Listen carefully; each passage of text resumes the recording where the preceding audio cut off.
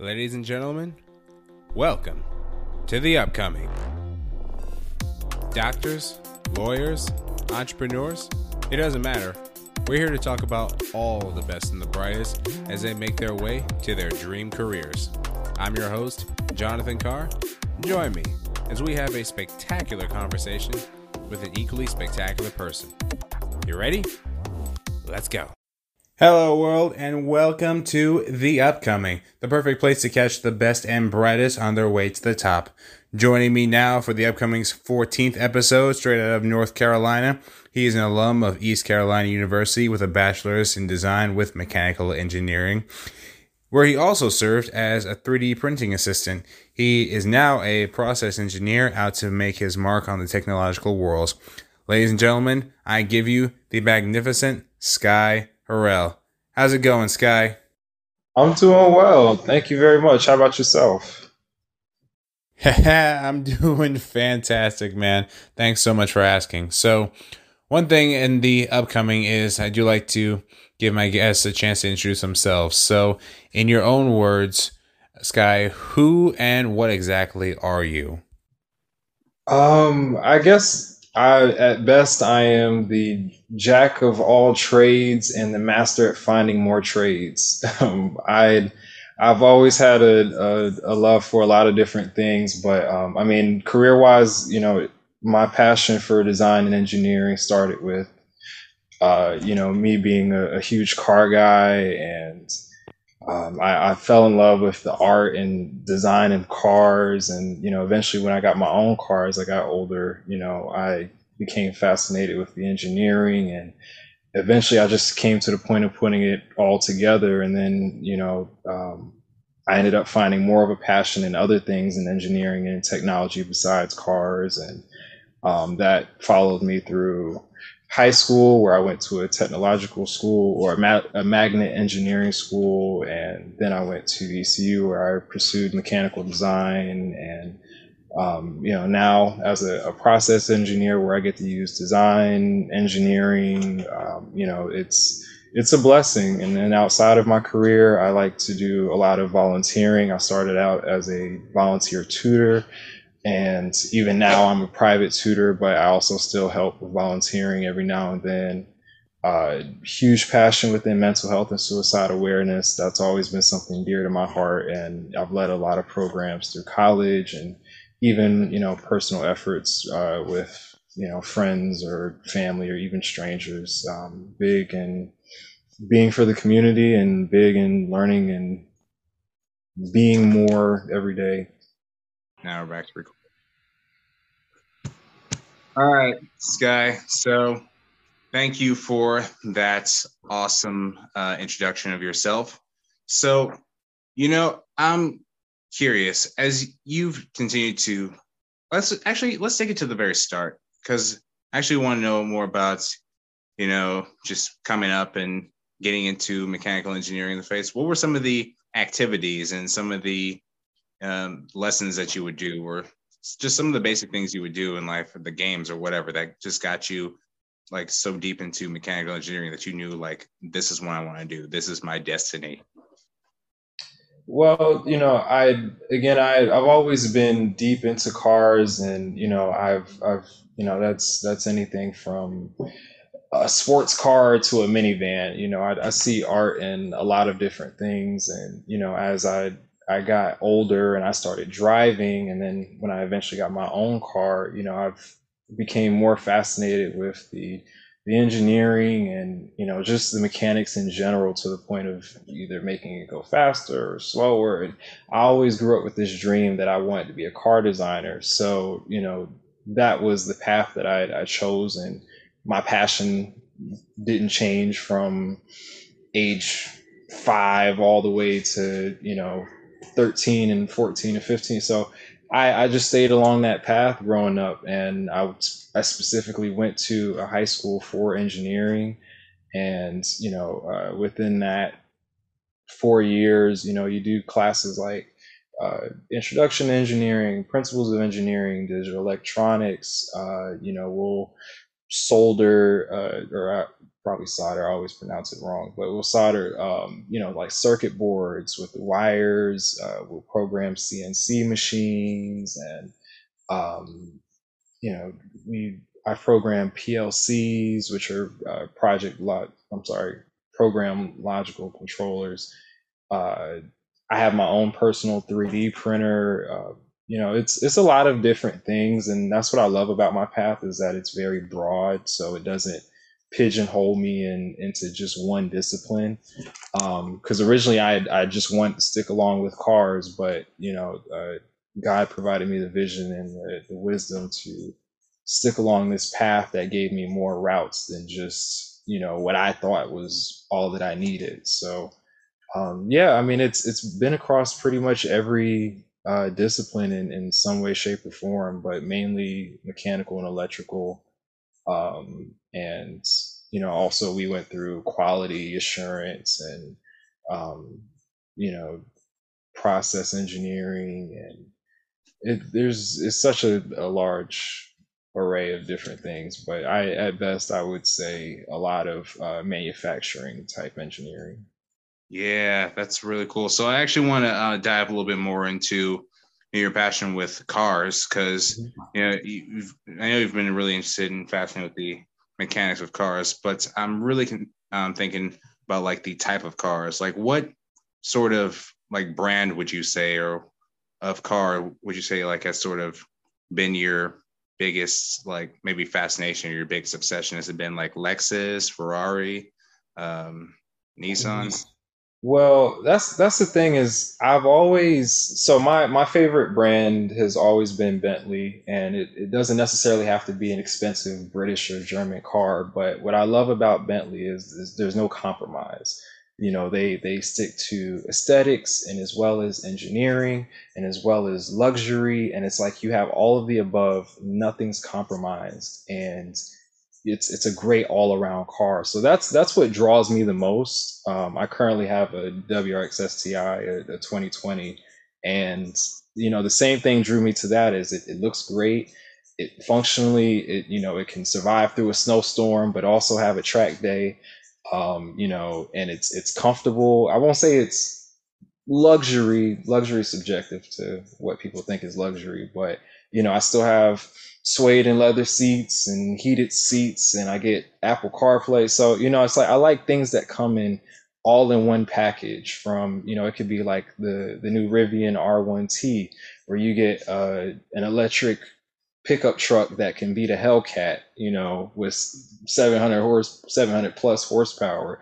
I have love for definitely like the new IS 500, also the new IS 350 F Sport. I mean, every brand brings something to the table. I love everything from American Muscle to JDM to German and British engineering as well. So I got love for it everywhere. But I like brands, and I like specific projects within those automakers that bring everything to the table at once. Yeah, yeah. And one thing I was hearing about you when you were talking about all around with Bentley is that they've managed to be like consistent with their features and with their benefits. So, that's definitely something to appreciate when they don't go, off the rails and try something completely different just to mess everything else up. So, how's like when you think about cars, what other like if there was anything like you would say Bentley needs to improve on, like what would you say it is? Like what is a one like little at least one like little critique you have about Bentley? Honestly, for maybe this is because of my bias, but I don't really have any strong critiques or even tiny ones. If anything, I just have a challenge to Bentley, which would be to try to fulfill the more affordable end of the car market. And I know with brands like Rolls Royce and Bentley and Lamborghini, a lot of the higher end automakers, it's there's no need to get to the affordable end because the whole point of it is to be exclusive. The whole point of it is for it to be high end because they're putting in a high end, level of engineering and design. So there's really no need for them to do that. But if I were to give them a challenge, I would like for them to see if they can top Mercedes, which is like my second favorite brand of all time because Mercedes just hits.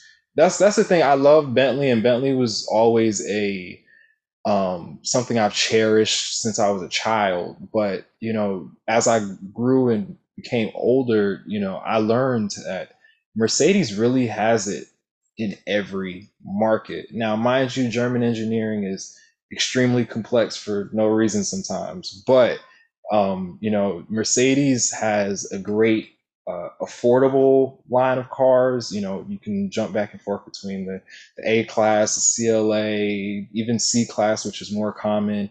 You know, uh, Maybe, I mean, they don't have an active mass production pickup truck right now, but SUVs are still great. They hit everything on the line, and then even in actual, like racing performance, AMG's touch on Mercedes has been amazing.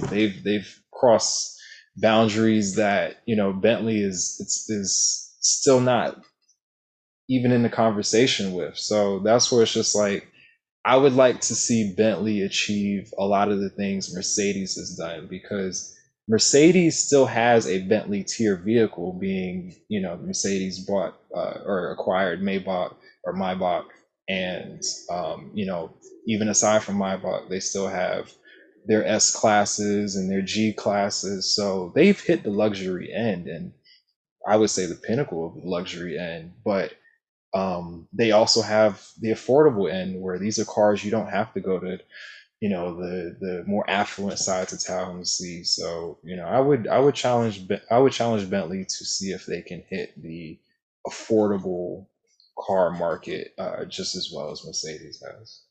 Yeah, yeah. And just when you were listing all the things about Mercedes, it got me really thinking like there have been like I know some just really just genius and creative ways that the executives behind Mercedes and behind Bentley have put forth to get to the top where they are. But when you think about just the more we talk about the cars and like with let's say Bentley and Mercedes and all the other ones, Ford, Lamborghini, Toyotas, because now you've got me thinking about just the international market of cars and just how they try to compete. So, how do you how would you sort of like analyze the sort of ideas and let's say ambitions of the different countries manufacturing cars, like comparing the American, German, like Japanese sort of markets? How would you analyze just the way they've tried to like top each other?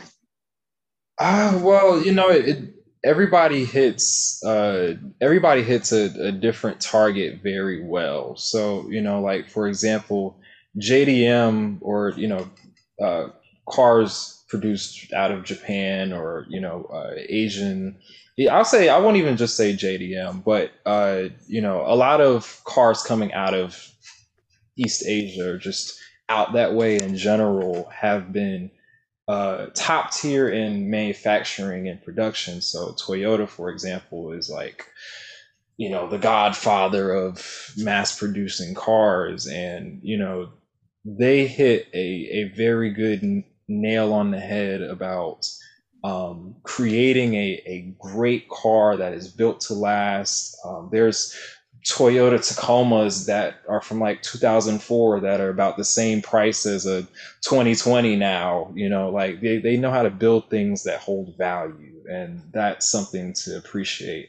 But on the other hand, you have like a lot of German automakers who know how to build, a very high performing car. Uh, you know, uh, I'm sorry, not Bentley. Mercedes is great, but there's also BMW. I love Audi with all of my heart, even though I personally cannot afford the maintenance on an Audi. And that's again, it's just like they hit the engineering aspect very well, but it's like when it comes to maintenance, it's so much more of a drag on a Mercedes or a BMW or an Audi. You know, even a lot of American producers now, you have a lot of, you know, General Motors and Fiat Chrysler, you know, even down to some of our new EVs like, you know, Tesla. Well, Tesla's been in the market for over a decade now, but you have like Rivian and Lucid Motors who are, you know, reaching the, we know how to make really good cars at a really good price, but we also know how to perform and keep up with the engineering of, you know,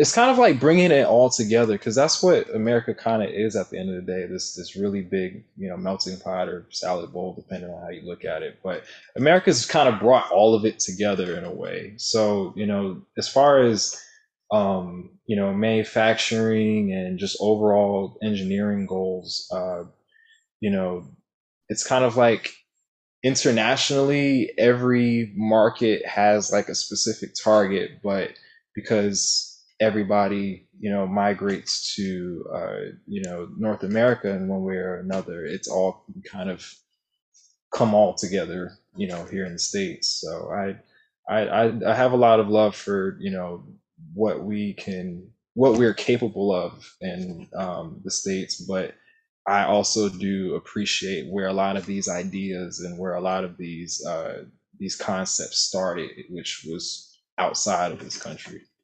Wow. Yeah, just the differences, like the creative and cultural differences between like the different countries and the business markets involved. It's just really fascinating, isn't it? Just the way they can all work the way they do. Yeah, definitely. Going forward into, step away from cars a second, go into your role as an engineer, just because I'm really interested to hear about sort of just the path you had to take to get to the position you're in. And I want to start with your studies. So we both know when it comes to engineering, that requires a lot of math, to say the least. A lot of math, and rigorous ones too, calculus, algebra, geometry. So, you know, when you were studying and when you were working your way to get your degree, how were you able to like get past those classes? What techniques did you use? Well, I'm very logic minded and very, you know, everything's kind of a puzzle to me, or at least the things that excite me the most are typically puzzles. So, you know, that's typically the type of people that fit in a industry like this or in a career field like this, or people that are very big logical thinkers, people that like to put together puzzles and solve problems. So, math has always been my best subject. I, you know, I was already ahead and taking upperclassmen math in high school, and you know, when I graduated and went to college, a lot of what I was already doing in high school is what I was doing over again in college. So again, I went to Philip O'Berry Academy of Technology here in Charlotte, where I graduated from the Engineering Academy. And in the Engineering Academy, again, we used a lot of CAD. I've been using Autodesk since my freshman year in high school, and that helped a lot. Again, I've used Autodesk Inventor, Autodesk AutoCAD. I programmed servo motors and you know, hydrogen fuel cells. This is all stuff I was doing in, you know, my first 2 years of high school. So, you know, these things carried over to when I went to college, and then also in high school, you know, to mention as well, you know, I took 2 years of calculus, so both calculus AB and BC. You know, of course, we all go through algebra and geometry, and you know, just going through these as far as methods. I mean, honestly, it's a matter of practice, and you know, also as a math tutor currently, you know, that's something I stress a lot to my students is a lot of it's practice. I can do most of these equations and stuff in my head that you know they're struggling with because they're just getting to the point of learning it. And I always reassure them, like, look, this is a little bit of a learning curve to you right now, but learning curves are always temporary things. They're things that go away with practice. They're things that go away with confidence in your numbers, because math is an objective thing. There's always a right answer. So if you don't feel confident in your answer, you need to practice more. And that's one of the things I appreciated about my education, both high school and in college, was the importance they stressed on practice. That a lot of a lot of what you learn and do in class is important, but what you do outside of the classroom is more important, in my opinion, than what you do in the classroom. And that applies to the coursework, applying the coursework and internships. Anybody in college, I highly suggest, even if it's the smallest thing, anything relevant and experience is important. So if during your summers, uh, always shoot your best to get into an internship or a co-op with whatever company that has roles that are relative to the skills that you want to build.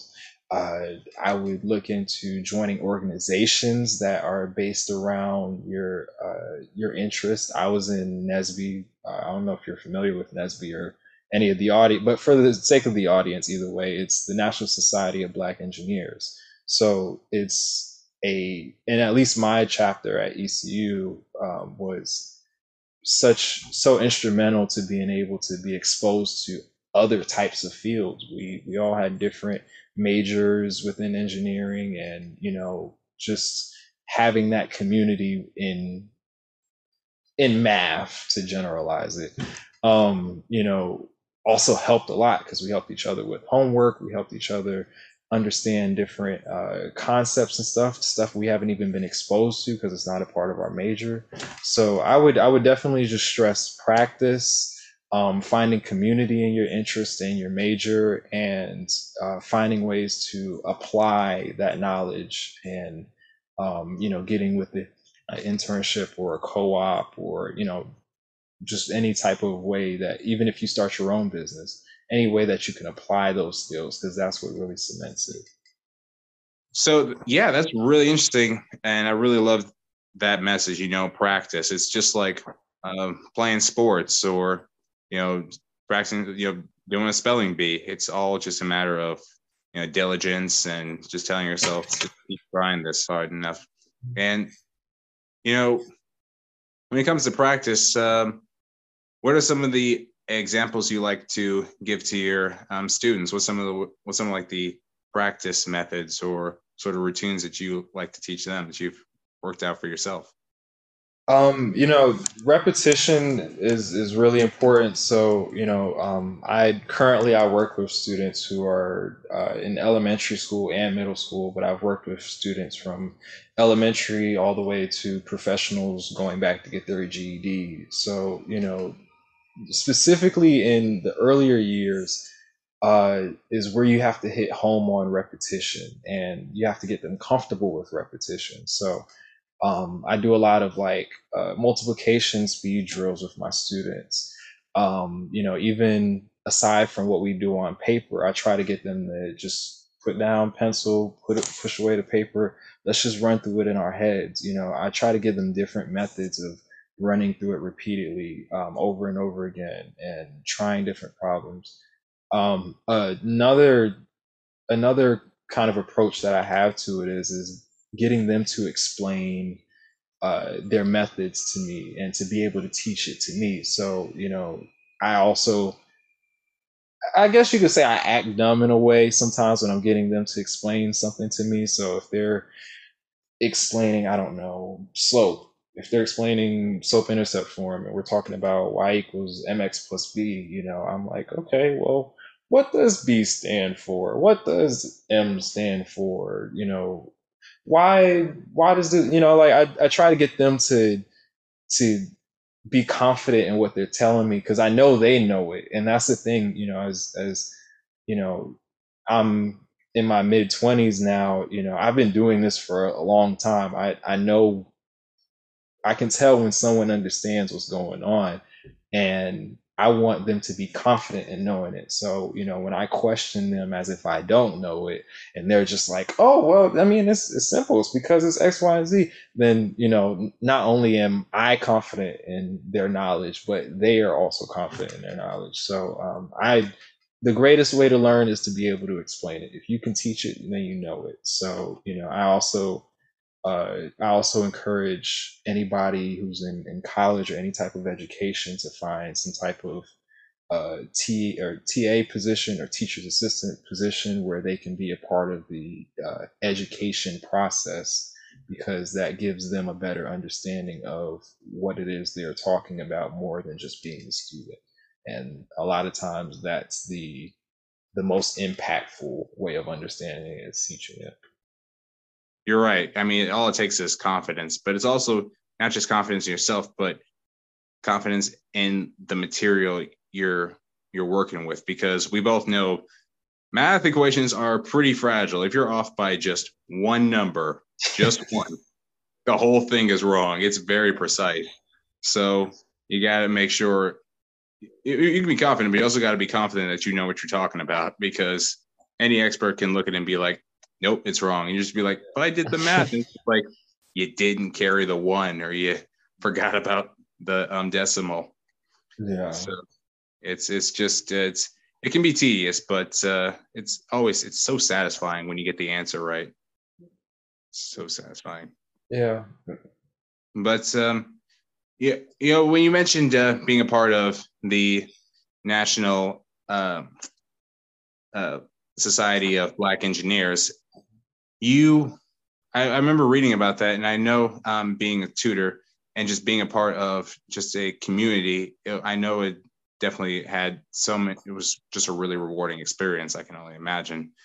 And not just, that you were helping others, but you were being surrounded by so many, smart, young, Black educators like yourself, and engineers, ambitious people too.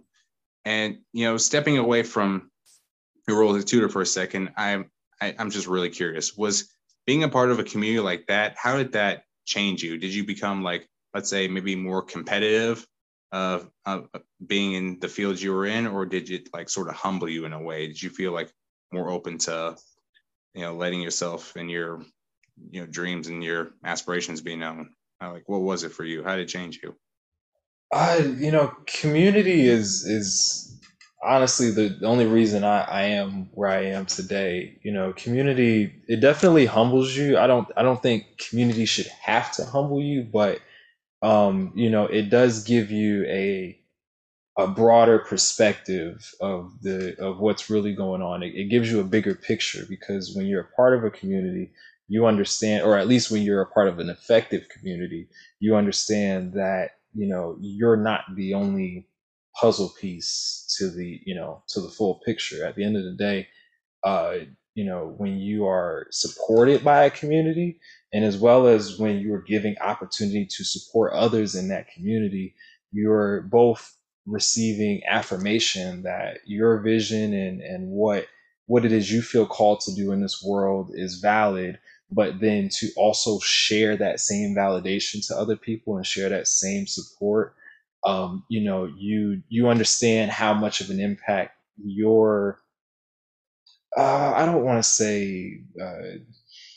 I'll say contributions. Your contributions to someone else can also lift them up and help them achieve greater things. So in any organization I've ever been a part of, it teaches me a lot more about different cultures, different ways of life, different ways of thinking, and that enriches me itself, because knowledge is knowledge Knowledge is and power.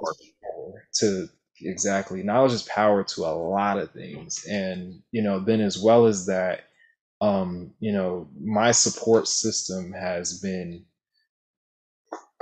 it's been crucial to my success, because to have people who are invested in you succeeding, and not with any other uh not with any anything else going on in their mind, for lack of a better word or phrase, about what they can get out of it, but just genuinely passionate about working through it with you, that has given me grace, that has given me confidence, and so many other things that I now afford to other people. So I honestly, I don't think anybody can really make it as a one band man or a woman. And at the end of the day, why would you want to?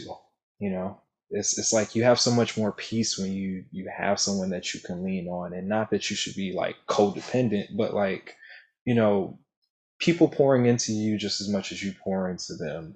To have that balance and effort is such a peaceful life, and it's such an encouraging life, and such a motivating life. And I honestly would not be here today and what I've been able to accomplish without it.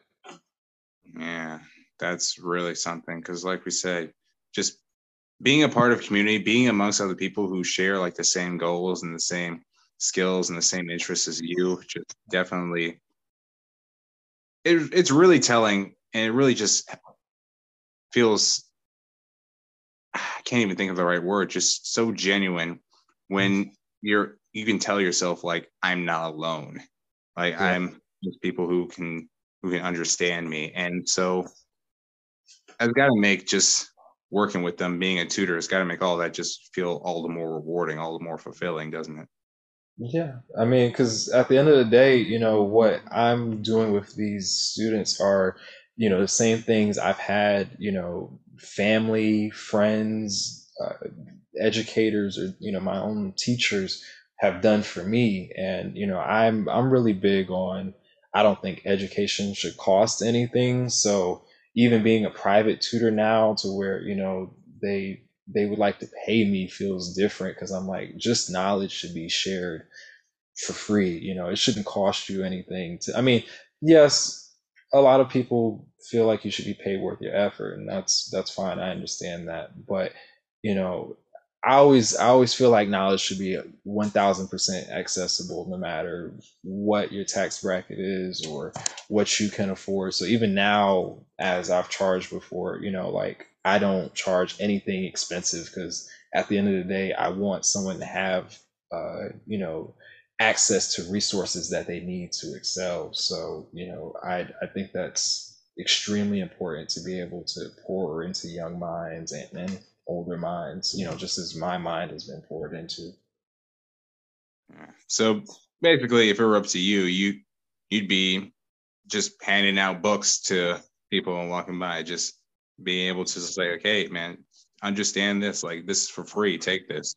Oh, I would love to. I love when I see like those little shelves that are in like the middle of parks and stuff, that have like books in them that people can just take and hopefully return. I would love to open like my own little Yeah.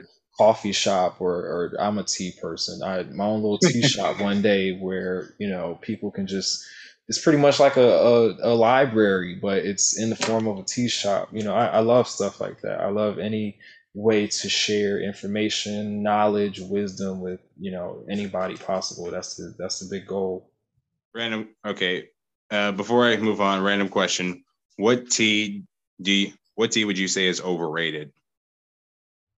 Ooh, overrated tea. Oh, I don't know if I can find it in me. Like green tea, Overrated. Palmer.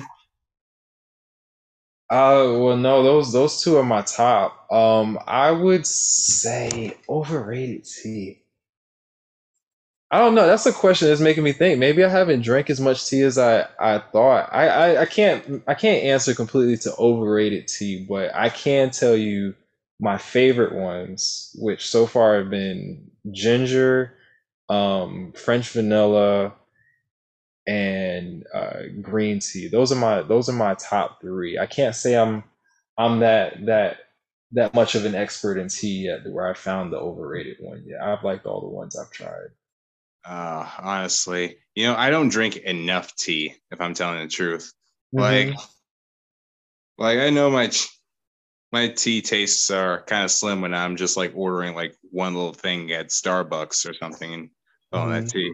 Like, I What's Like I usually like I like the uh I do like peach oolong tea. That's pretty good. That's good. Yeah. That's good. But never been a green tea person. But I'm usually in Starbucks. They have like the strawberry acai refreshers at Mm. Starbucks. Those are my favorite. But yeah, no tea is the times I have had tea. It's kind of soothing, really. Oh, Uh, yeah. It's a uh, great way to wake up. It's a great way to relax. It's a great way to clear your mind. and It's great. de- it definitely works better than coffee. It's my better alternative to coffee. I won't knock anybody on coffee, but I prefer it. Yeah, but going back to it, your role as an educator. I remember you were, if you could open up your coffee shops and give that knowledge and teach your class. I had another thing I was thinking of, but I want to put that aside for right now. Hmm. When you're able to if you're able to open up your own shop and just give and just teach, have your own classes and have your own coffee shops with books and everything.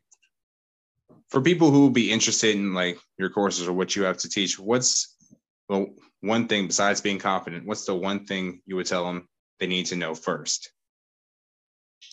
As far as a course or I mean personally, I feel like the first step in knowledge should always be about knowing yourself, and I feel like one of the first things I would be big on preaching about or teaching about or sharing any type of wisdom would be on different ways in spending time with yourself and the importance of it, and being able to um, put more effort into taking care of yourself than you are putting into your next move.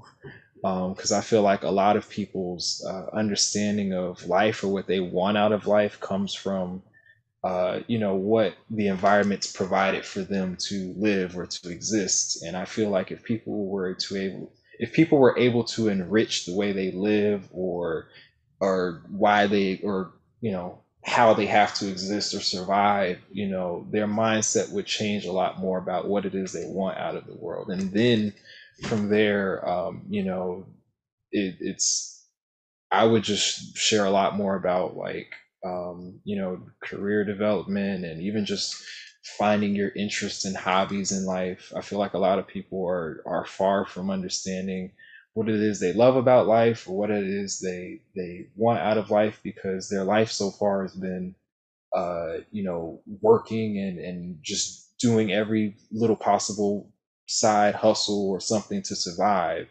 And when you're in survival mode, you don't think about yourself. You think about what puts food in your mouth, what puts a roof over your head, which takes care of your little siblings or your kids if you have any. When you're in survival mode, you don't get to be yourself. You get You're to in, be alive. you're in the hunter gatherer mindset of you're just worrying about like the today and like Yeah. instead of like the future or like the past. Yeah, that's like surviving. You're more focused on like just living, like thinking about what do I want? What do I know like my family really needs? How can I like push forward and move myself? So you're thinking more on like sort of like not just the short but the long term as well. Yeah, because when you provide for yourself properly, you take care of yourself properly, and I'm not saying it's like I have it figured out. I'm believe me, I'm still a student in it, but as I've come to understand this stuff about myself, and I've learned more stuff about myself, my perspective about what it is I want out of life and what it is I want to even provide in this world, has changed a lot. And I think it's changed a lot more for the better, because it's about who I truly am. And I think that's what's important for people. That's magnificent.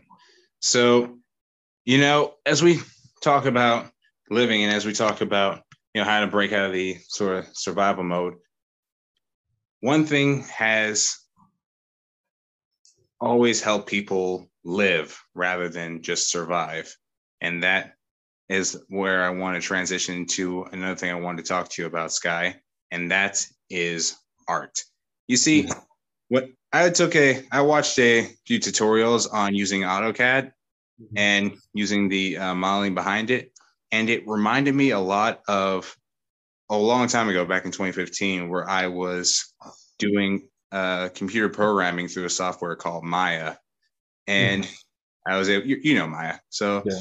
I was able to like build my own like little house, my own like little house with a bedroom and everything, and it was definitely it was really satisfying to see it just modeled out in 3D. But one thing they didn't tell me beforehand was, and one thing I saw, like the same thing I saw when I was seeing the AutoCAD tutorials, was the incredible tedium that comes through just fleshing it all out, and because you're being very precise with every line, every shape, Yeah. everything, and yet it's because of that tedium that you're able to create what people would call art. So, Skye, when you're using AutoCAD and all the other softwares that um, you know use to build out these sort of 3D models, how do you like see the art in what you design? How do you see like just how do you see it? How do you see that art, Skye? A lot of times for me, again, because I'm a very logical person, it comes out of function and purpose. So, a lot of what makes designing something, or what makes you know bringing something together, for me personally at least, is the purpose or the inspiration or the function behind things. That's why I typically fall behind when it comes to stuff that's more abstract, because my mind can't just throw together random things and be okay with it. But when it comes to what I've created or what I've designed, a lot of times it's function, it's purpose, or its meaning. So last year, I was blessed to work on this project. I was working for the company I work for, Iconics Metalworks. I was working for the company I work for, but we were partnering with my former high school to donate a memorial sculpture for their memorial garden.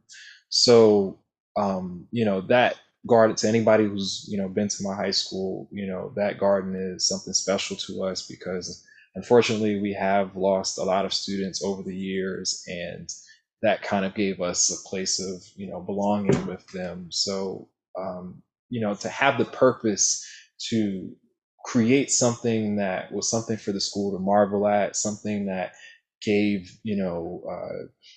the current students comfort, over their loss, something that made something so ugly beautiful.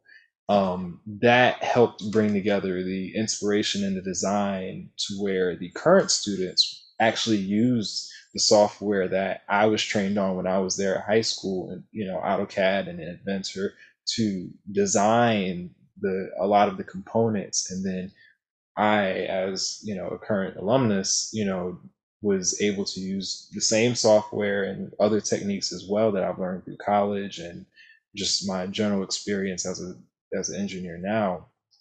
We put these things together to create this beautiful sculpture that we installed in the memorial garden. And whether it's because my high school, our mascot is the cardinal. So our main colors are red, gold, white, and black. And from the red we used in some of the paint, to some of the cardinals that the students created, and even the feathers that they created. And a lot of this stuff, I kind of changed it a little bit to make it manufacturable, because you know a lot of the youth have really big ideas, but sometimes it's not necessarily we're not able to complete it or create it exactly as is. So I tweaked a few things, but you know, just what it came out to be was it was so beautiful. And you know, sometimes I go back to look at it now, and you know, it makes me a little emotional. But you know, bringing it together again, I was looking at what it meant to those students. I was looking at what will give it longevity and structure to hold over time.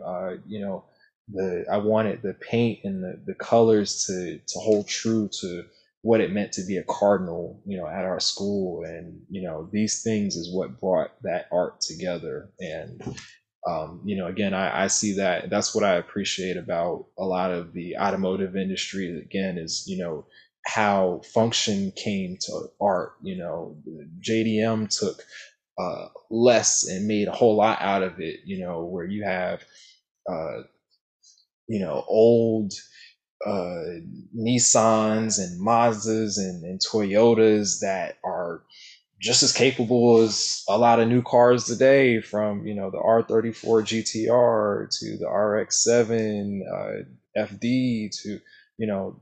I love seeing function and purpose come to something beautiful, and you know that is typically how I see art come together. Wow. Honestly, I really want to see that cardinal sculpture now. You gotta send me a picture. That Oh yeah, I really want to see it because that's an incredible story. thank you. And just hearing just how it made you feel to see that work completed and all the effort and all the just support that came through with making such honestly just such a proud monument of your school. That's that's it's just as you said, it's beautiful, it's touching, it's Yeah. incredible. And it reminded me a lot of when you're talking about sculpture, it reminded me a lot of just the thought and the imagination and just the dedication I know other artists have put together because you know Kehinde Wiley. Uh, I'm sorry, can you repeat it again? Kehinde Wiley. I don't know if I pronounced his first name right. He's an artist famous for building, or sorry, not building, painting a portrait of, I believe it was Barack Obama. It was, Okay. yeah, he created this sculpture called Rumors of War, and it was based off the Confederate statues down south. And instead of a white Confederate on a horse, it was a Yeah. black man right next. You seen it?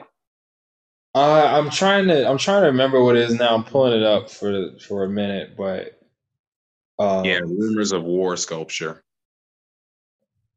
the rumors of war sculpture. Okay, okay. I think I've seen this before. Yeah, I've seen this before. Yeah, and yeah, that's me. Like it took just the same level of like concentration, math, and just Hmm. sort of vision behind it. So anyway, you had like your vision, like somebody else had that sort of just drive and way of just logic in terms of figuring it all out. So when you see other sculptures and when you see maybe not even just sculptures, just monuments, like let's say the Empire State Building or the Golden Gate Bridge or the Burj Khalifa, to just even like even older, let's say statues like Statue of Liberty or anything, like when you see like these incredible like just architectural wonders, like Hmm. what are some of the things you that like just hit your mind? What are things that just like get you like thinking about when you see these things? Just knowing the amount of time, effort, and diligence that went into them. What's funny is before I started working for my current company, you know, I didn't have a lot of knowledge of architecture and construction, so I always saw things as this perfectly built thing that came together, you know, with a bunch of great and phenomenal minds that just threw all the numbers and all the right things together, and just poof, you have this masterpiece. And you know, being with my company for 2 years now, what I've learned is it's a lot of these things are so imperfect, and there's a lot of things that go wrong in the midst of the manufacturing or the creation of these buildings or these sculptures and stuff. And that's what gave it so much more of a rush to me, because it's like at the end of the day, so much so much went right for it to look as great as it does. But then I also think about the complexities where I'm just like, wow, there were a lot of mistakes made on the way to getting that right. But I love it. I marvel at it. I see, like, for example, we have the Duke Energy building in Charlotte here, and it's this tall skyscraper, and it kind of has like uh, this little open space that runs between the very top end and the bottom. It's almost like if you have a handle on a water jug.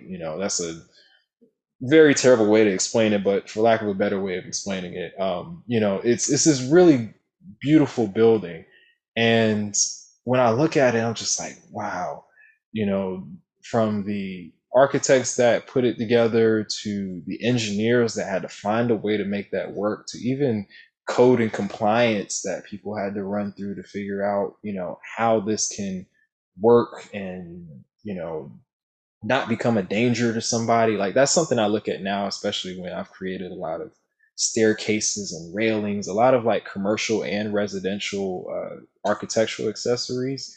And you always have to think about, like, okay, well, you know, like, there's a common rule within architecture and construction is like when you have railings and they have like pickets in the middle, it can't a 4-inch sphere can't go between the pickets, because you have to think of, like, okay, what if a child can fit through this? If they fit through this and fall out of it, like, we don't want a child to fall 3 stories. So, like, I look at stuff like that, and it makes me think a lot more about some of the stuff I see, because I'm like, this is a beautiful marvel, but how many codes did it violate on the way? How many codes were people able to get away with not, conforming to? But, also at the same time, when I see some people create this work that looks beautiful, it follows all the codes, and it's just engineered great. It's like,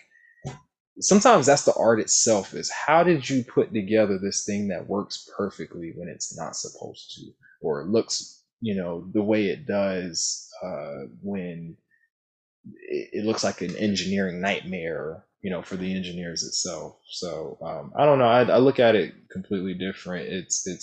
It's a beautiful thing. It's a beautiful nightmare. I'll call it that, because I see the aesthetics, and it's gorgeous. But as the engineers and as the people who had to put it together, it's like the greatest headache that we're glad came together. A beautiful nightmare. Yeah.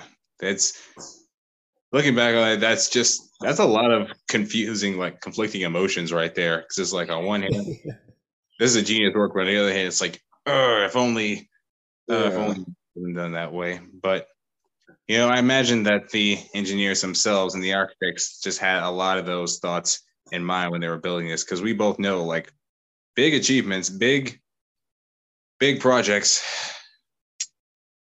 they can be so difficult. They can have your hair falling out and everything. They can be just like, I hate this. To the point Hey, you're that's why my hair is gone now. No, but yeah, you're absolutely right. but like I said, it all leads to just that very concept of art. Art takes time. That's why I consider the Mine Was I Name just so perfect, so encapsulating, so ethereal, honestly. So as we start to round up these questions, we continue to have these talks of, like, just the complexities of it all. Mhm. I'm I'm curious about one thing. Well, actually, a few things. But my first thing is, how is just seeing all these monuments and having all these thoughts, how have they made you more self-conscious of your own designs and of your own way of doing things? It's opened a lot of my mind to what can be done. I think that's the great thing about discovering or exploring, and you know even being within community and having people to discuss these thoughts and ideas with, it gives me more capacity, for bigger things. It gives me it gives me more inspiration to think further than just my initial thought. It gives me a drive to find how I can break different barriers that we've never seen or thought of before. So it just makes me dig further into my mind. At the end of the day, it tells me it's a promise that there's more. I love that. A promise that there's more. This is honestly, that would make me even just more excited to do what I'm doing. Yeah, it's done a lot for me. Done a lot for you.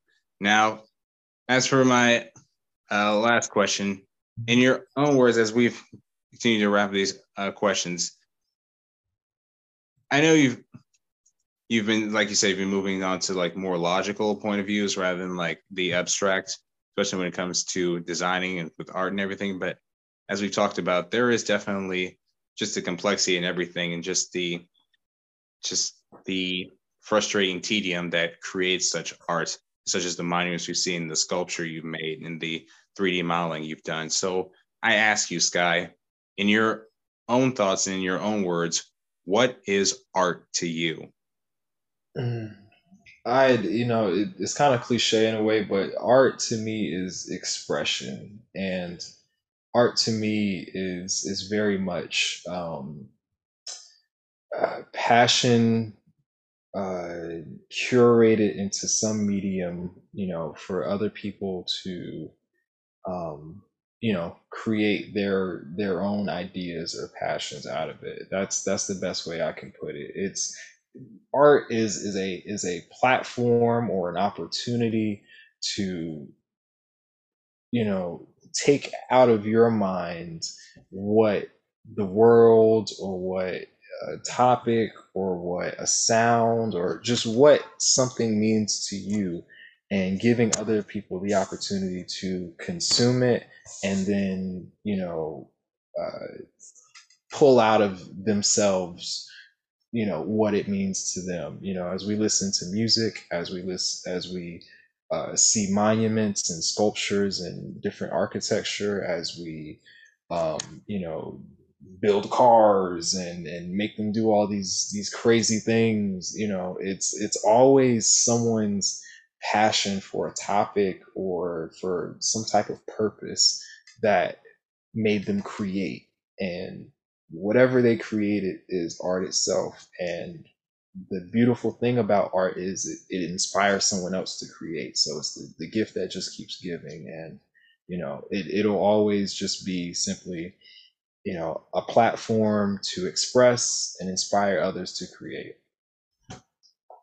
Inspire others to create. Same way it's kind of inspired you to create when you got into cars. Someone had an artistic mind and they put together their own Bentley or their own Mercedes. I gotta tell you, man, just art is pretty much all around us, just in the houses we live in, the cars we drive, the clothes on our backs.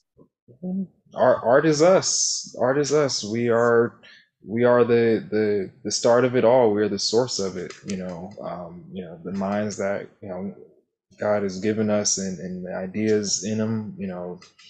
We are source of our art. Yes, art is ubiquitous.